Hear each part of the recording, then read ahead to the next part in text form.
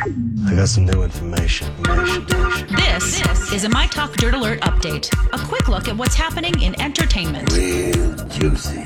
On My Talk. Tell me something good.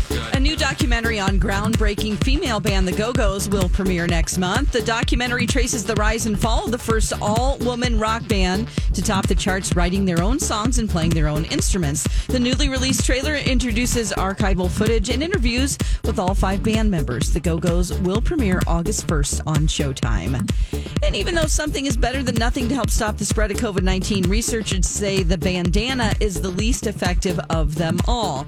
In a cough test, droplets from a folded handkerchief traveled 1 foot 3 inches, and through a cone-style mask, they traveled around 8 inches. However, droplets traveled 3 feet through a bandana-covered cough. Meanwhile, the stitched quilting fabric masks, Alexis, came out on top because droplets only traveled about 2.5 inches. Rapper Kanye West has been kicking it with SpaceX and Tesla CEO Elon Musk.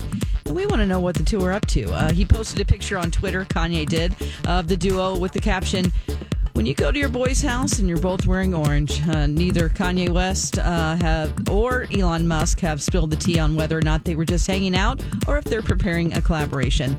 They're probably just hanging out because they're two extremely wealthy dudes, right? That's the latest dirt. You can find more on our app at mytalk1071.com. You learned so much cool stuff. Dirt Alert updates at the top of every hour. Plus, get extended Dirt Alerts at 8:20, 12:20, and 5:20.